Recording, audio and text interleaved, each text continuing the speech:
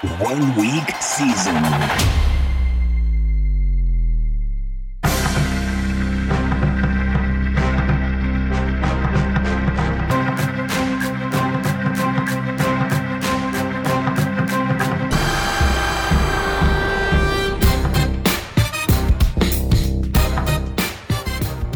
What is going on, 1 week season fam? JM to Win here. Welcome to our first edition of the season of the Inner Circle Training Podcast. I am your host. I am your guest. I am JM to Win. Throw this baby on 1.5x speed and let's get started. Obviously, I'm excited to be diving into this. It's my first solo pod of the regular season, first solo pod since we had the BB Plus podcast feed. And as always, we make everything free week one. So this is an opportunity to speak to Inner Circle members, but also speak to all of you. So we have some cool stuff that we're going to get to in today's segment. If you're new to this segment, if you weren't in Inner Circle last year, or you're listening to this because you have free access this year, we use the Tuesday training segment to basically talk about big picture DFS. And a lot of times once we get into the season, that's through the lens of the week behind us or the week ahead. So it's kind of relevant to what you're thinking about at the moment. But more importantly, it's stuff that we can take into DFS play in general and kind of learn to think for ourselves and learn to make better decisions on our own rosters and build better rosters and obviously set ourselves up to make more money over time. So for example, next week, week 2, obviously this will be for Inner Circle members only, but next week, week 2, we're going to be, you'll see in the scroll this week, I'm going to have a building blocks article where it's going to break down several foundational building blocks, basically like 2 players from one team or 2 players, the player from another team. So you'd call it a stack, but the idea of these building blocks is that it is something that makes a lot of sense and a lot of times looks like it doesn't make sense. So it immediately sets your roster apart from all the other rosters out there and allows you to basically not worry about differentiating in a lot of other spots on your roster because your roster is already automatically unique and different from what else you're going to be competing against. So we're going to have the building blocks. Actually, the building blocks are being switched from an article to a podcast. So that'll be in podcast form later this week. And then next Tuesday's segment, I'm going to be breaking down my main roster for week 1. That is going to start with one of those building blocks. And so we'll be able to see what one of those building blocks looks like in action. And then the decisions that I made on the rest of my roster based on the fact that I was starting my roster with one of those building blocks. So you'll find the building blocks in the Building Blocks podcast, which will come out, I guess, this week on this podcast feed, the 1 week season podcast feed. And then next week, we will be diving into that. But today, what we are going to be taking a look at is 3 things. We're going to be taking a look at the value of DFS, even if you're not winning money. Next, we're going to look at early season bankroll management.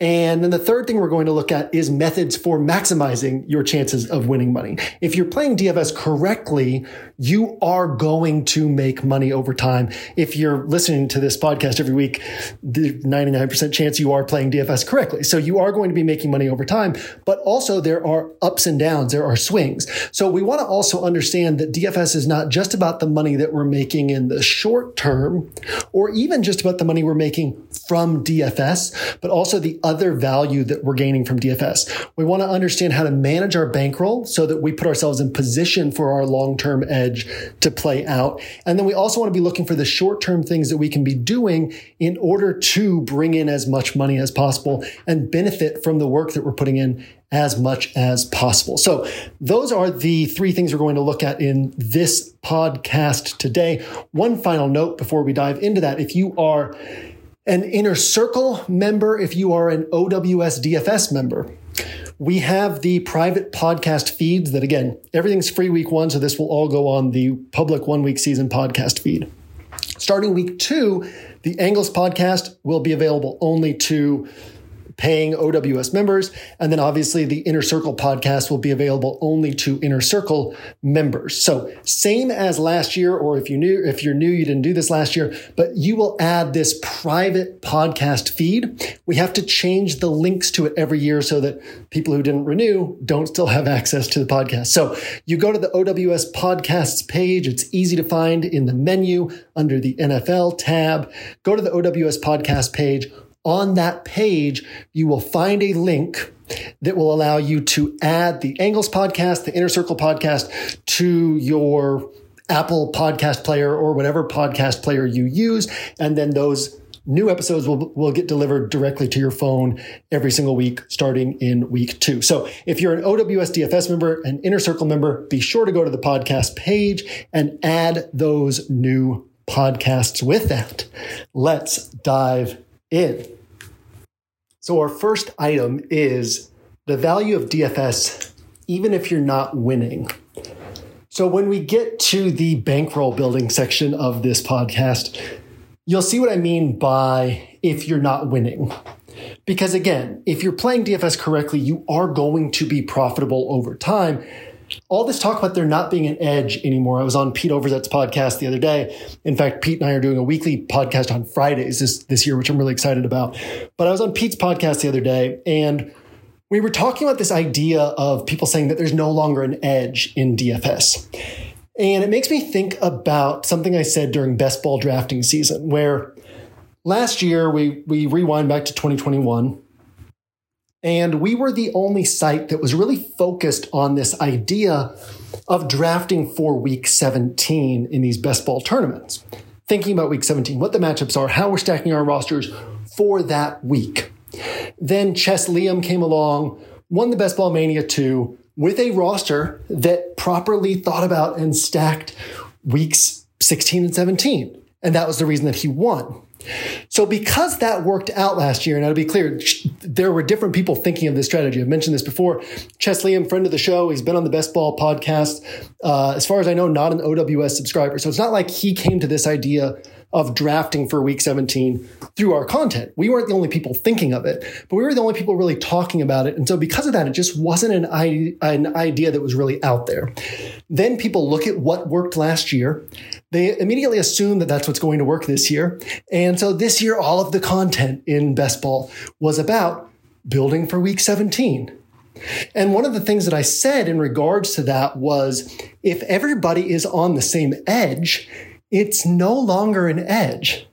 That doesn't mean that it's not a good thing to do. It's like we talk about it, the edge in DFS used to be as simple as being better than everybody else at predicting what was likeliest to happen. Now that's no longer an edge because kind of everybody has that information at this point. That doesn't mean that it's no longer important. It just means that that's kind of the ground floor that you have to have, and then you have to go up to a next level. Or a next level and a next level. So in Best Ball this year, it was like, sure, you still need to think about week 17, but that's not the strategy. That's not the end of your strategy. You have to think about what people might be chasing next year, and you need to be doing that now. So I think that this idea of there being no edge in DFS is just because groupthink tends to congregate on the same ideas. People do what's comfortable. People do what everybody else is doing. And so everybody is now doing things like stacking and thinking about correlation, which is fundamentally pretty obvious, right? If a quarterback has a big game, one of his wide receivers is likelier to have a big game, and stuff like that's pretty simple. And a lot of times then if you extrapolate that into game environment and who else from this game could hit, you end up with these correlated builds, which scoring in the NFL is correlated, right? So our builds should be to some extent correlated. And we see this question, we've seen it in Inner Circle, we've addressed it in Inner Circle. This idea of if everybody's stacking, is that something that we shouldn't be doing anymore? Is our edge maybe moving away from what everybody else is doing? And sure, there's some, viable cases to be made for situations where we don't do that, or where we don't stack as much as other people, or we're more intelligent with our stacks. But another way to look at that is this is just another level that everybody has kind of reached. And so we have to think about what the other levels are. And there are so many levels of DFS play that other people haven't touched yet. And so the masses are all doing what worked 2 years, 3 years ago 4 years ago because fewer people were doing it back then. And so in their minds, it's like, well, this was the edge and it's not an edge anymore. There is always an edge. It's just finding the newest edge that other people aren't on. So that's one of the things, obviously, that, that's why you're on 1 week season, is because that's one of the things we're focused on. And that's something that people like Xandamir and Mike and Hilo and myself are good at, is finding those new edges. So that's worth addressing. Is there still an edge in DFS?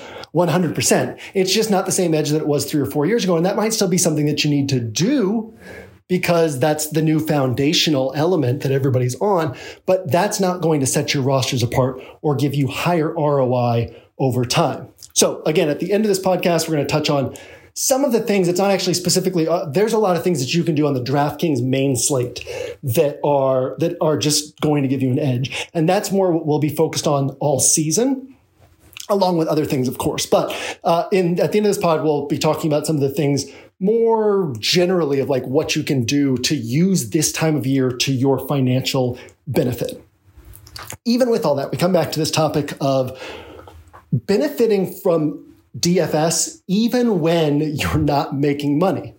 Because again, what we're doing is we're building in edges for ourselves that are going to play out over time, which means there are going to be stretches of time when we're not making money.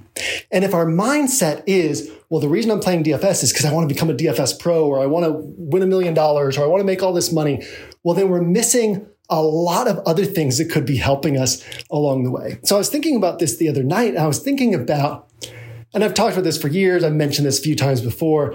I've talked about this since 2015. But the marketing angle that DraftKings and FanDuel, and more particularly DraftKings, has taken over the years is, in my opinion, so incorrect.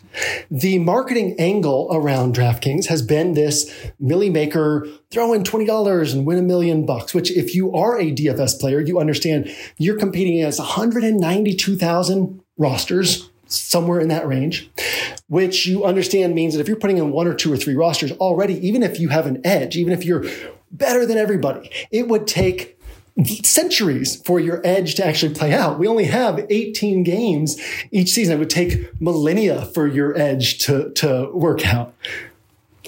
And then furthermore, if you are putting in 1 roster, there are other people who are also really good at this, who are putting in 150 rosters. So they are shortening the time frame that is required for their edge to play out because they're basically making the sample size of each week smaller. That doesn't make any one of their 1 rosters likelier to make money. That's the misconception is, oh, these guys have 150 rosters in this contest. Of course they're winning. Well, yes, they're going to win more often. That doesn't mean that they're going to be profitable. They're going to win 150 times more frequently than a really sharp player with 1 entry.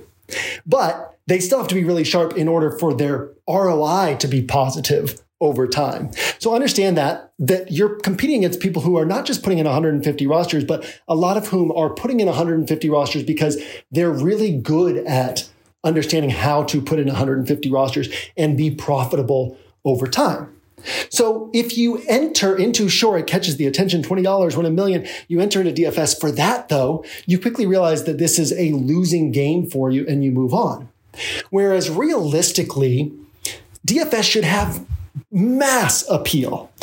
I would estimate that as far as consistent DFS players, 2 to 3% of fantasy players play DFS. And in fact, a lot of hardcore DFS players at this point don't even play season-long fantasy anymore. So you've got all these season-long players who don't play DFS. And in my opinion, the whole marketing angle is incorrect because DFS is for everybody. It's something that everybody would enjoy doing. It's something that people who are into fantasy should love the idea of weekly leagues. Even if that just means a $3 entry with your fantasy league. Every week, your fantasy league, in addition to your season-long season, you guys run a 12-team, $3 buy-in league. Or even if it's just a six-team league with friends and family, right? Or if it's hunting for these smaller field, lower buy-in tournaments, doesn't have to be lower buy-ins, but as we often talk about, these smaller field bankroll building tournaments, these are the things that people should ideally be playing. And on top of that, the value of playing DFS is unbelievably tremendous. And I see it like this. You could literally set aside say $10 a week throughout the year. $10 a week, that's your DFS money. And you get to September, you drop $150, $200 on a subscription, and now you have $300 left over. So when we get to this next section where we talk about bankroll, we will talk about how I would manage that $300 and approach that $300. But if you look at this money through this lens, if you say, I'm setting aside $10 a week throughout the year, I've got around $500 to put into DFS, I'm going to get a subscription because at this point, that's kind of necessary if you're going to play DFS, just because people have so much information and you need that level of information at your fingertips. You don't have the time or the need to gather all this information yourself. You get a good subscription. It doesn't have to be OWS either. If you're listening to this for free this week, find one that fits you. You get a good subscription that has good projections, good ownership projections, good content, a good community, and ideally that also teaches you how to play DFS along the way. So you're not just playing the same way everybody else is playing. You get a good subscription, and then you have this $300 or so that you can put into play throughout the year. And if you lose that $300, if you're out $500 at the end of the year, if you're out that $10 a week at the end of the year, here's the thing. You have learned so much more. If you're trying to play DFS correctly, you have learned so much more than you could in just about any other way you could spend that $500. Furthermore, you have something that you're engaged with throughout the entire fall, 18 weeks, whatever it is. You have something that is, you're paying for entertainment, you're paying for enjoyment, but you're also paying for education. And as we kind of go through the season, obviously, I'm not going to dive into this too deeply here, because if you're a longtime listener, you hear me kind of mention tidbits all the time about the things that we can take from DFS. But just over the 10 years I've been in DFS, I have become exponentially sharper in almost every other area of my life in a way that is directly attributable to learning DFS. Aaron talks about this all the time. Aaron, our COO, RotoMaven on Discord. Since Aaron has been plugged into the site and communicating with the team all the time and managing everything and kind of reading all the content and listening to all the podcasts just in a work role capacity, he's like, I constantly see angles in other areas of life where it's like, oh, here's an edge here, or here's a better way to do this over here, or here's a way to make extra money on this right here, or here's a way to make money on this that I wouldn't previously have thought of this as an opportunity to make money. And so just from playing DFS and from being immersed in this DFS community where we're thinking about DFS as a strategy game, where each week we're presented with a new set of problems and we get to solve this puzzle. We essentially have to figure out what the picture on the box is each week. And then we have to figure out the most efficient way to put that puzzle together. And in doing that, you get this constant practice that allows you to take this same type of thinking over to all other areas of life. I think that a lot of us came into DFS, I came in 2013, so a couple of years before the big advertising blitz, but a lot of us came into DFS in 2015, 2016, 2017, when there was the big blitz of marketing. And a lot of us had kind of unmarried or young married without kids and had extra time on our hands. And so it's interesting.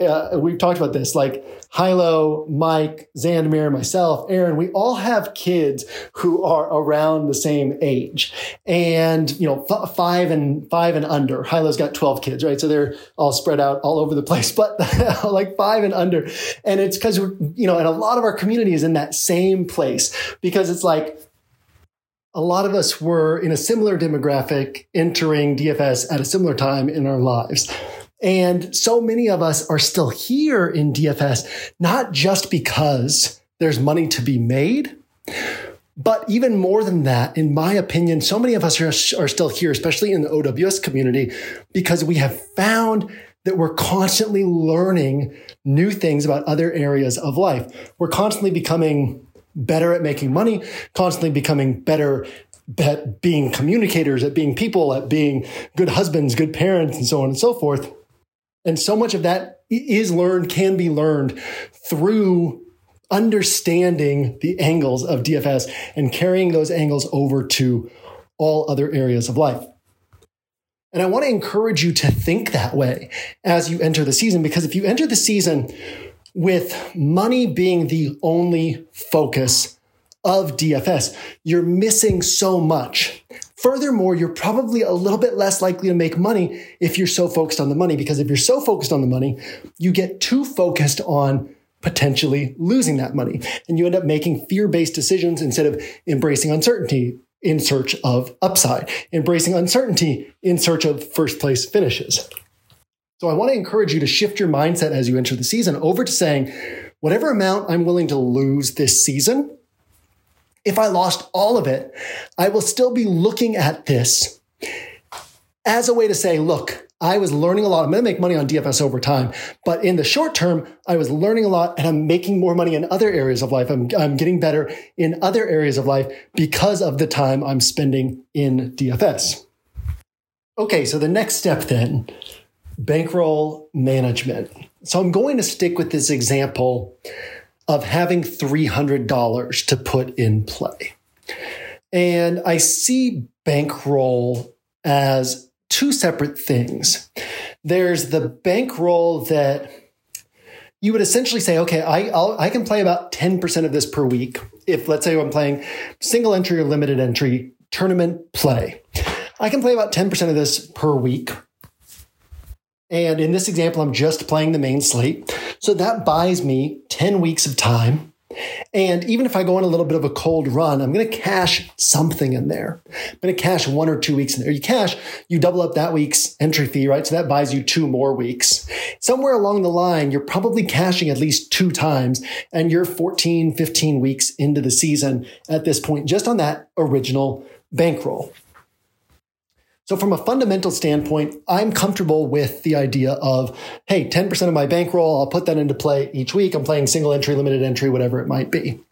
If you're playing more entries, if you're increasing your sample size, now this is a lot of you probably already have maybe not a lot of you, but some of you certainly have your bankroll structure already set. I wouldn't take anything that I'm saying and kind of get it in your head like, well, JM said I should be doing things this way. Maybe I'm doing things wrong. This is like very broad, general brush strokes to say, if you don't have a bankroll plan, you should. It's critical that you've thought through these things. It's critical that you've thought through these things because it's similar to DFS, where we always say, look, we're not trying to predict what's going to happen. We want to understand our range of outcomes and make a smart decision. And if you've thought through the decision on your DFS roster, you've already thought through how this decision can pay off and how this decision can fail. So if the decision fails, you can say, well, I knew that was in the range of outcomes and I already accounted for this scenario. And I was comfortable that if we could play this slate out 100 times, this would have been one of the more profitable ways to go. So it's okay that it didn't work out this time. Same thing, if you've already thought through, okay, here's the amount that I'm dedicating to the season. Here's what it will feel like if I lose this amount. Here's what I'll do at that point. Well, then if you were to lose that amount, sure, you're disappointed, but you've also already been there in that situation in your mind. You already knew that this was a possibility. You've accounted for it. You've accounted for how you would feel emotionally off of those losses. And you've said that you were comfortable with that. So you need a bankroll plan just in general. And then if you don't have one, this is a general idea of how you can be approaching your bankroll for NFL season. So if you have this same $300, but you're going to play a bunch of entries, say you're going to put, 10 entries each week into a $3 20 max tournament. Well, in that case, you could actually play more than 10% because you're probably not playing these 10 rosters like, just all variations of one single game. So you're going to essentially expand your sample size throughout the season. Or I should say, expand your sample size in each individual week. And so you can kind of give yourself more time. Basically, things will play out for you a little bit more quickly. So you could play 15% of your bankroll, 17% of your bankroll, whatever you feel comfortable with, understanding that not all 10 rosters are going to fail to cash every week. Not all 15 rosters are going to fail to cash every week. And so as some of those cash, they keep adding money back into your bankroll. But there's also what I would call your true bankroll. Your true bankroll is, and I'll say it like this, I had multiple stretches in MLB where I went 2 or more weeks without cashing a single time in tournaments. I had at least one stretch that was 19 straight days and maybe other stretches that were equally long. I remember there was I've brought this up before, but it was maybe the 2017 season, 2016 MLB season. Bales had like an 80 grand day on day one on the first slate of the MLB season, and then went like 2 months without making any money on any slates. So you can go through these long stretches. Now, Bales was multi-entry and I was more limited entry. So for him, that's not being profitable on all those slates and you're not just losing all that money every slate. For me, it's like 1 to 3 entries and you're going 2 weeks without a single one of them cashing. So if we bring that over to NFL, that's almost like an entire NFL season without a single tournament roster cashing.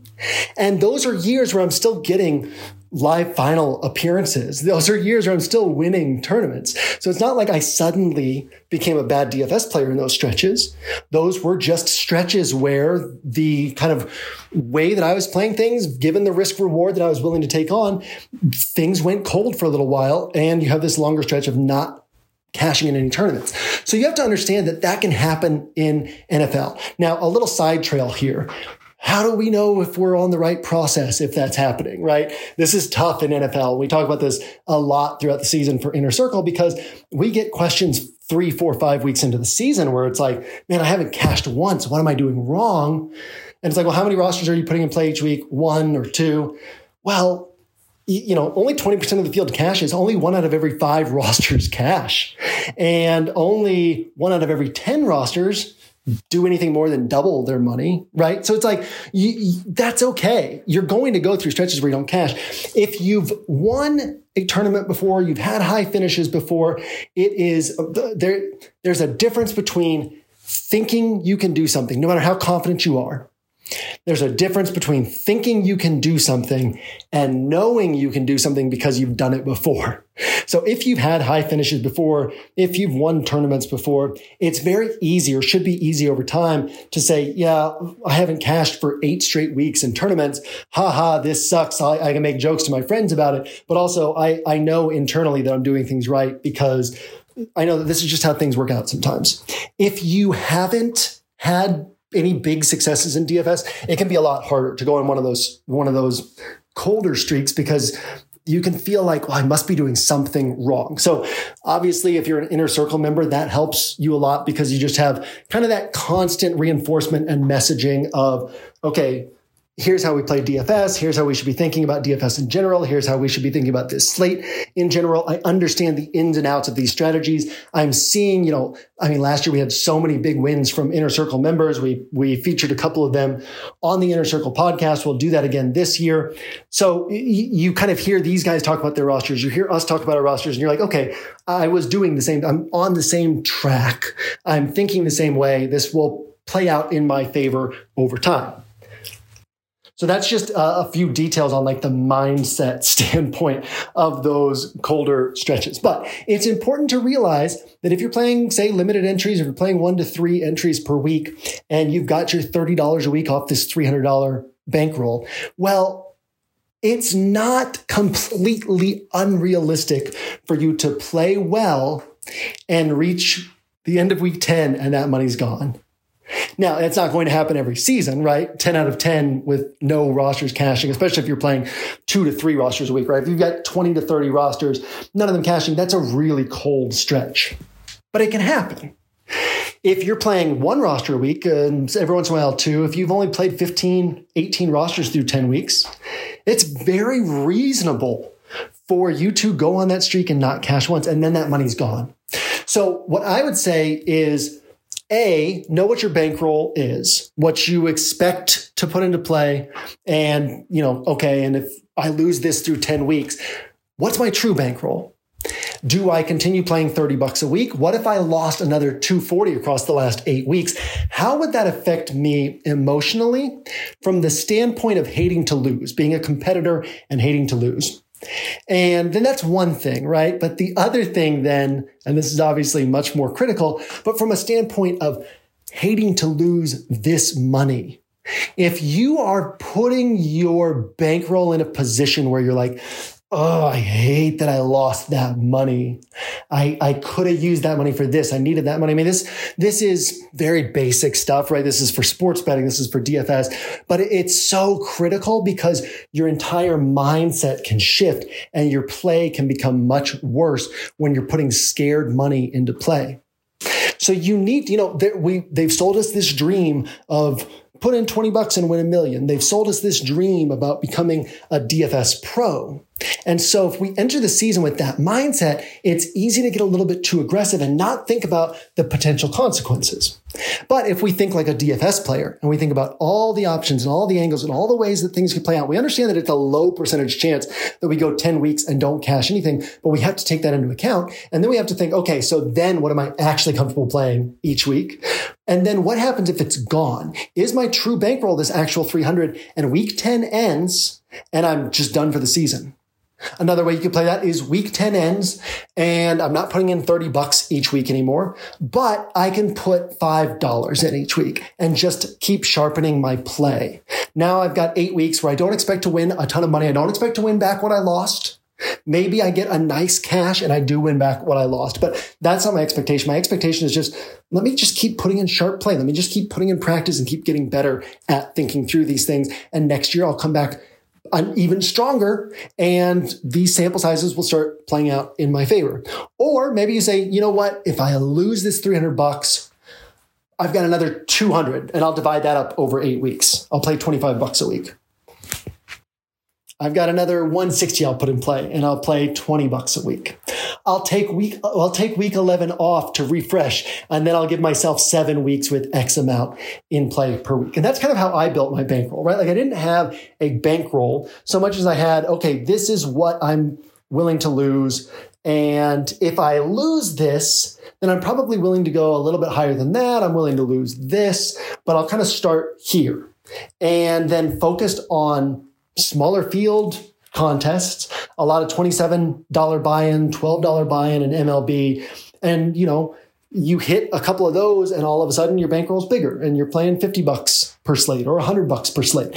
And then your bankroll's bigger and you're playing in the $300 qualifiers or you're playing in the $300 tournaments. And then you hit again and your bankroll's bigger and you're playing in the 1K tournaments, right? And so you can follow these steps, right? That you keep stepping up bankroll levels, but you also have to know what happens if you end up in a position where you are falling down in your bankroll, right? And so think in advance about all the different ways that this could play out and manage your money and your weekly entry fees and your weekly approach accordingly.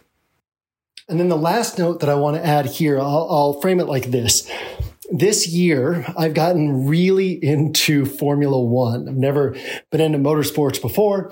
Anytime I tell people that I got into Formula One, they ask me if it's because of the Netflix show.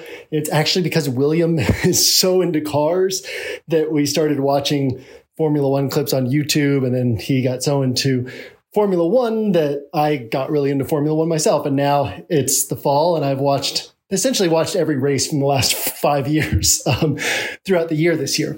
So in Formula One, there's this balance of these guys have to push absolutely to the limit of their car because they're chasing hundredths of a second, sometimes thousandths of a second, right? A 4-mile track and they're chasing less time than you can start and stop a stopwatch. So they have to push things to the limit. But the moment they go over that line, they crash. They're out of qualifying. They're out of the race. If this were 30, 40 years ago, they might be dead, right? And so it's finding that balance between what is the limit that you can push things to without going over the limit. If you're wanting to be aggressive with DFS, and that's another thing that I did early on, was I was somewhat aggressive with finding that range of I'm comfortable losing this. It would suck if I lost this, but it would suck not from a financial standpoint of oh my God, we don't have that money anymore, so much as it would suck from oh, that would have been nice to have. And I hate losing and I hate trying something and not doing well at it. But there was that kind of that fine line of like, I'm pushing things, but I'm not going over. I'm not about to crash. And so you can do that as you're kind of figuring out what your comfortable bankroll range is. But as soon as you find it affecting your play, then you need to step back from that line a little bit. Conversely, right now, if you ask William what he wants to do, he wants to be a Formula One driver. William's also extremely cautious. And if he sees where a line is, he's going to stay like 3 feet behind that line. Well, that's like, how do these Formula One drivers start? They start out in go-karts, right? You don't have to start out in a Formula One car with your bankroll. You can start out in go-karts with your bankroll and kind of get used to this and get a little bit more comfortable getting closer and closer to that line if you ever want to. And you don't have to. I'm just saying that you can, if you want to be aggressive with this, which a lot of people do, that's okay. But there is still a breaking point where you go from aggressive enough to maximize your outcome to too aggressive and you crash. So make sure that you're paying attention to that as well. You want to make sure that you can look forward, think through all of the angles, same as we do with DFS, and say, okay, if this is the end of week 18 and the season went like this, how will I feel? Put yourself in your shoes. We're just past the new year, just past Christmas. Were you now all of Christmas Day with your family, with your kids thinking like, God, I wish we'd had that extra $300. We could have used it. Or is that out of sight, out of mind during that day, right? And then you come back to play DFS. Now you're thinking about it again. But right, like generally speaking, you don't want it to be seeping into the other areas of your life. And you can put yourself a few months into the future and say, okay, if things do go wrong, how does that play out for me? And then you find that comfortable bankroll range, and you find that range that if things do go wrong, you're like, well, I don't like this, but I've already been here in my mind. I know what this looks like. I know how to deal with this. And now we take the next steps forward, start getting ready for next year. Okay, so methods for maximizing the amount of money that you make in DFS, but more so in NFL in the fall of 2022. That can overlap into NBA as well. And there's a lot that we can do. Said this already, there's a lot that we can do to maximize our ROI on the DraftKings main slate. There are lots of edges to be found. And it's fun to play the main event. It's fun to play the big slate of the week, and there's nothing wrong with that. But no matter how many edges you're finding on the main slate, no matter how sharp you are on the main slate and the big tournaments especially, your edge is still going to be smaller than it would be in a lot of other places. Pricing is super efficient on DraftKings. The top players are really good on DraftKings. The rake is pretty high on DraftKings. If you're newer to DFS lingo, the rake is the money that the site takes out of the contest pool. And some of these contests, 15% of the buy-ins go to DraftKings. Some of them are even more than that, like 16, 17% of the buy-ins go to DraftKings. And then the rest of the money is in that player pool. So you don't just have to be a little bit better than the player pool. You have to be a little bit better than the player pool plus the rake over time in order to be profitable. That's one reason why if you can get into a smaller field contests, a lot of times have lower rake because they're less of a big draw. And then smaller field high dollar contests have the lowest rake, which is one of the reasons I love those contests. The higher dollar contests necessarily have a sharper player pool, but not to such a significant degree that it offsets the savings in rake. So if we can find places where there's less rake, obviously that helps. But these are small edges on the main slate. No matter what, the main slate is going to be one of the tougher places to make a lot of money over time. Now, it's hard to not be totally focused on the main slate because that's where all the content is. The DraftKings main slate. Every site, that's the main focus, is the DraftKings main slate. And of course, because that's the main thing that everyone else is playing. But if that's what all the content is for, if that's what everybody's preparing for, if that's what everybody's thinking about, if that's what all the sharps are thinking about, if that's what all of the best content providers are thinking about and providing advice on and research for, well, then what does that mean for these other sites? What does that mean for these other slates? So you can go play on smaller sites. You can go play on Yahoo. Zandamir talks about this all the time, playing on Yahoo, and how plus EV it is and how much money there is to be made from loading up on Yahoo tournaments. You could go play on FanDuel. Softer pricing, somewhat softer player pool. I mean, it's not like you're getting the Pee Wee League DFS players, but it's still softer players in general. Like it's an easier pool of players to beat over time. Your ROI is going to be higher on FanDuel at this point than on DraftKings. Again, softer pricing and more importantly, all of the content is all geared toward DraftKings main slate. You can play showdowns. With showdowns, you not only significantly increase your sample size because you get to play on so many slates each week, but also showdowns is a game that everyone's still playing incorrectly. We have Zandamir. That's like a secret weapon. Not just his write-ups, right? His write-ups for the showdowns, you're going to be at an advantage compared to a lot of players out there. But Zandamir's showdown courses in the DFS education marketplace, there's a bundle of 4 courses that you save 25% on. There's one course in there that's free. It's the original Mastering Showdowns course. The sheer volume of data and analysis in those courses of just like what's an optimal mathematical way to put together showdown rosters and to approach showdowns. If you can ingest that information, you're so far ahead of the field and you get to play 3 of those slates every week. Or if you're Zandamir, you can hammer those slates on Sunday afternoons as well and just say, look, this is what I'm best at, right? Let me find what I'm best at and keep hammering this. I guess Zandamir is a superstar of this podcast. You can also do prop bets. Prop bets are essentially intended to be negative EV for sportsbooks. Now, in an ideal world, would sportsbooks probably love to have super sharp prop bets across the board? Yes. But here's the deal with prop bets. They have to set hundreds of them. If we've got MLB going at the same time, or if we get into late October and we have NBA going, and NBA and MLB playoffs and NFL all going at the same time, college prop bets, you have so many prop bets that Vegas is having to set. There is no way that they can all be efficient. Furthermore, if Vegas sets a really bad spread or game total on an NFL game on the weekend, they could lose millions right away because one sharp bettor can come in and drop several $1 million on one sharp bet. You can't do that in props. Your prop bets are maxed. Different places, different amounts, but typically $500 is pretty common. And so prop betting or sports books don't risk setting one wrong prop bet and then just getting eaten alive by sharks who are betting tens of thousands of dollars or hundreds of thousands of dollars or millions of dollars on this one poorly set bet.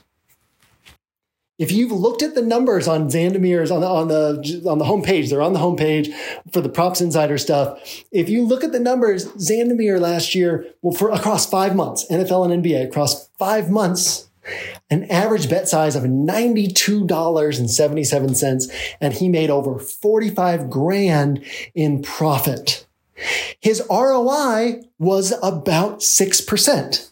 Which is about the ROI that Vegas has on the roulette table. So it's not like you're winning 80% of your bets and you're just raking in money, but it's that you find these small edges where it flips things instead of being in their favor, it flips things in your favor. And as the volume piles up, those bets pile up and that money piles up.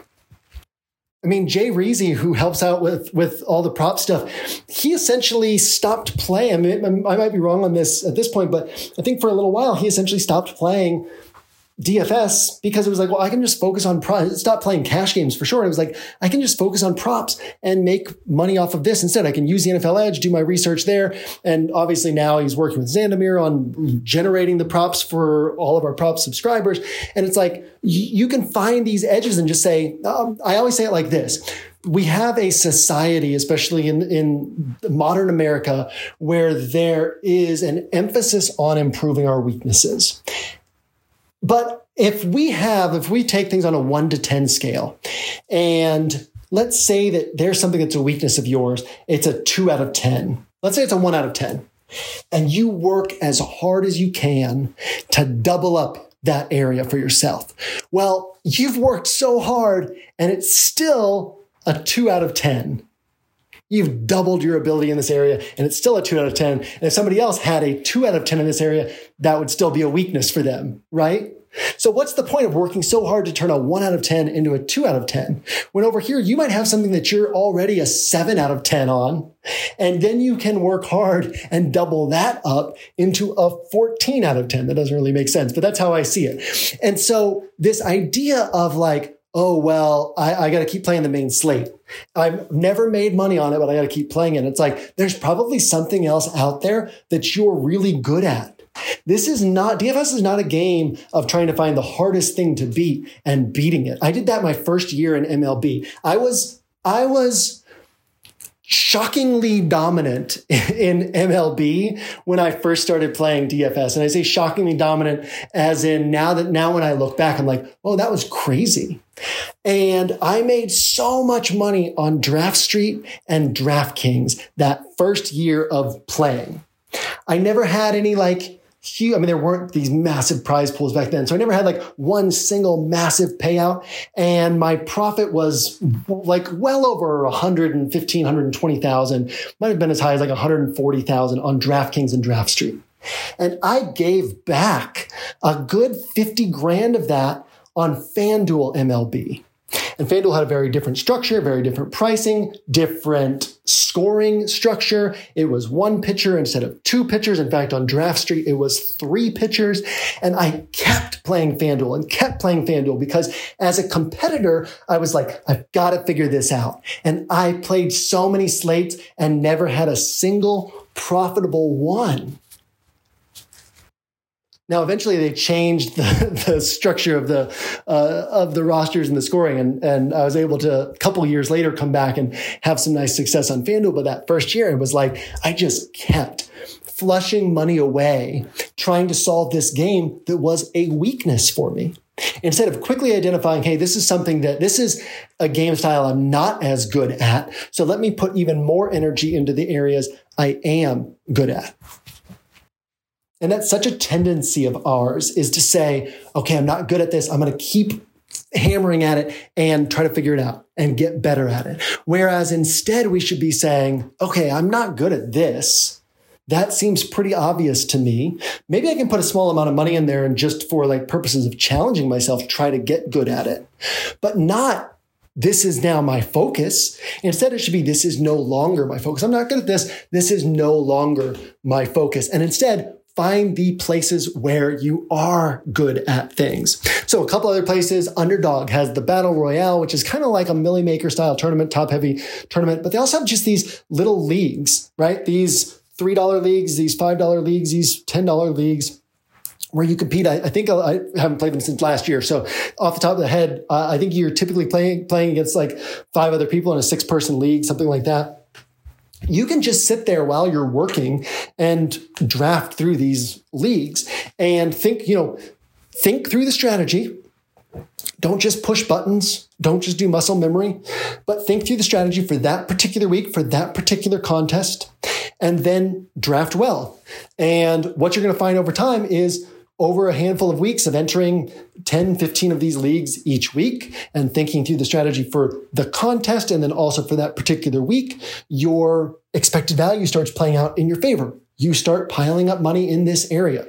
If that's not happening, then you say, I really don't get this game. If you feel confident, like, I don't get this game, then move on to something else. I'll never stop hammering the flash drafts on island games, Thursday night football, Sunday night football, Monday night football, and how much value there is in playing those correctly and how much money there is to be made in attacking those flash drafts on DraftKings. Super Draft is another one, right? It's one where there's very little content for it. Xandamere did Super Draft content for us last year in the scroll. None of you read it. Like, that's how little interest there is in Super Draft content. So you know that even if there's good Super Draft content out there, I mean, I would put our community up against any community in terms of how sharp they are. And so if we're putting out Super Draft content that's quality and most people aren't reading it, well, you know that other people, like other sites, if there is any other good Super Draft content, it's not getting read. If you go try to solve that game, again, you're going to make money over time. A lot of times these smaller sites also have overlay. They have contests that don't fill, but because it's a GPP, a guaranteed prize pool, the site itself has to cover the remainder of the money. So instead of there being rake that lowers your EV, there's overlay that raises your EV. Not only do you not have to pay a fee to the site, but the site is paying you to play, in essence. Like, every $5 you put in might already be worth $5.50, for example. So that over time, even if you're just an average break-even player, right? If you're an average break-even player on the DraftKings main slate on contests that fill, you are losing money over time just because the rake is always slowly bleeding out. If you're an overlaid contest, you can literally be a perfectly average player and you would make money over time. So when you think about that and then think about how sharp you are compared to the field, just by virtue of being here on OWS and listening to this stuff every week, there's so much edge to be gained by hunting around for these other places. And the last one, I haven't even mentioned this.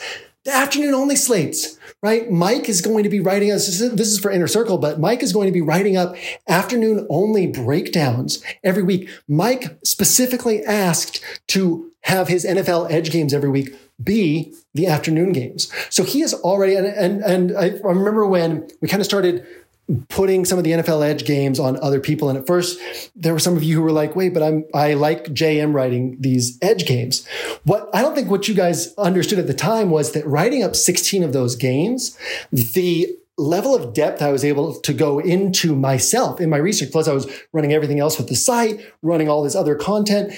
The level of depth I was able to go into compared to what these guys are able to do, right? Mike gets his game assignments on Monday. He goes back and watches the 2 or 3 most recent games for every team and then he's doing all of this deep research on it that I had no way to have that kind of time for. Hilo is doing blurbs and guest content for Roto World now because his NFL knowledge is that deep. And then he's in here diving even deeper into each of these games that he has. I say all that to say, Mike, with these, like, he's already writing up these 4 NFL Edge games, these 3 NFL Edge games that are on the afternoon only slate. Like, he has gone so deep into these games already. And then he's going to create afternoon only content that is obviously focused on who the sharp plays are, and then also the strategy of that. And then you go play those afternoon slates and you're competing against mostly people who are on tilt because their rosters look bad from the early games and they have no research for the afternoon games beyond just their main slate research, no strategy thoughts about the afternoon only games, and then they go throw their money in. The full weekend slates, you play the Thursday to Monday and you get all these people who, throw in their lock-ins and Thursday night guys just to have somebody to watch, or they set their roster on Thursday. You see this a lot. They set their roster on Thursday and never come back and update it. So you've got guys who end up being out on Sunday, or just their early week thoughts kind of ended up being their roster. And so they miss out on developing their thoughts deeper into the week. Just all these little places that we can go to scrape up extra edges. And I want you to think about it in terms of what I said about Xandamere's prop bets, right? 6% ROI. $45,000 across 5 months. Average bet size, $92, right? $45,000. And it's just because you flip the edge from being a little bit in the sportsbook's favor over to a little bit in your favor. And we can do the same thing in DFS. Instead of we're playing only the main slate on DraftKings and the rake is always kind of putting things a little bit in their favor and we have to beat the field and the rake. Let's go find some overlay. And now every week, things are already tilted a little bit in our favor. And then we have extra edge on top of that from just being sharper DFS players, sharper thinkers. So with that, we are going to close out the Week 1 Inner Circle Training Podcast. We still don't have a name for this podcast. Feel free to suggest one if you want. The Inner Circle Tuesday Training Podcast will come out on Tuesday in Week 2. It will be for Inner Circle members only. As I said, make sure you go to the podcast page and add the podcast. If you were in Inner Circle last year, same process. If you were in OWS DFS last year, same process for adding the Angles pod back in. And if you've joined Inner Circle, it's the same process for that one. Basically, just go to the podcast page. You'll find a link to add the podcast directly to your podcast player.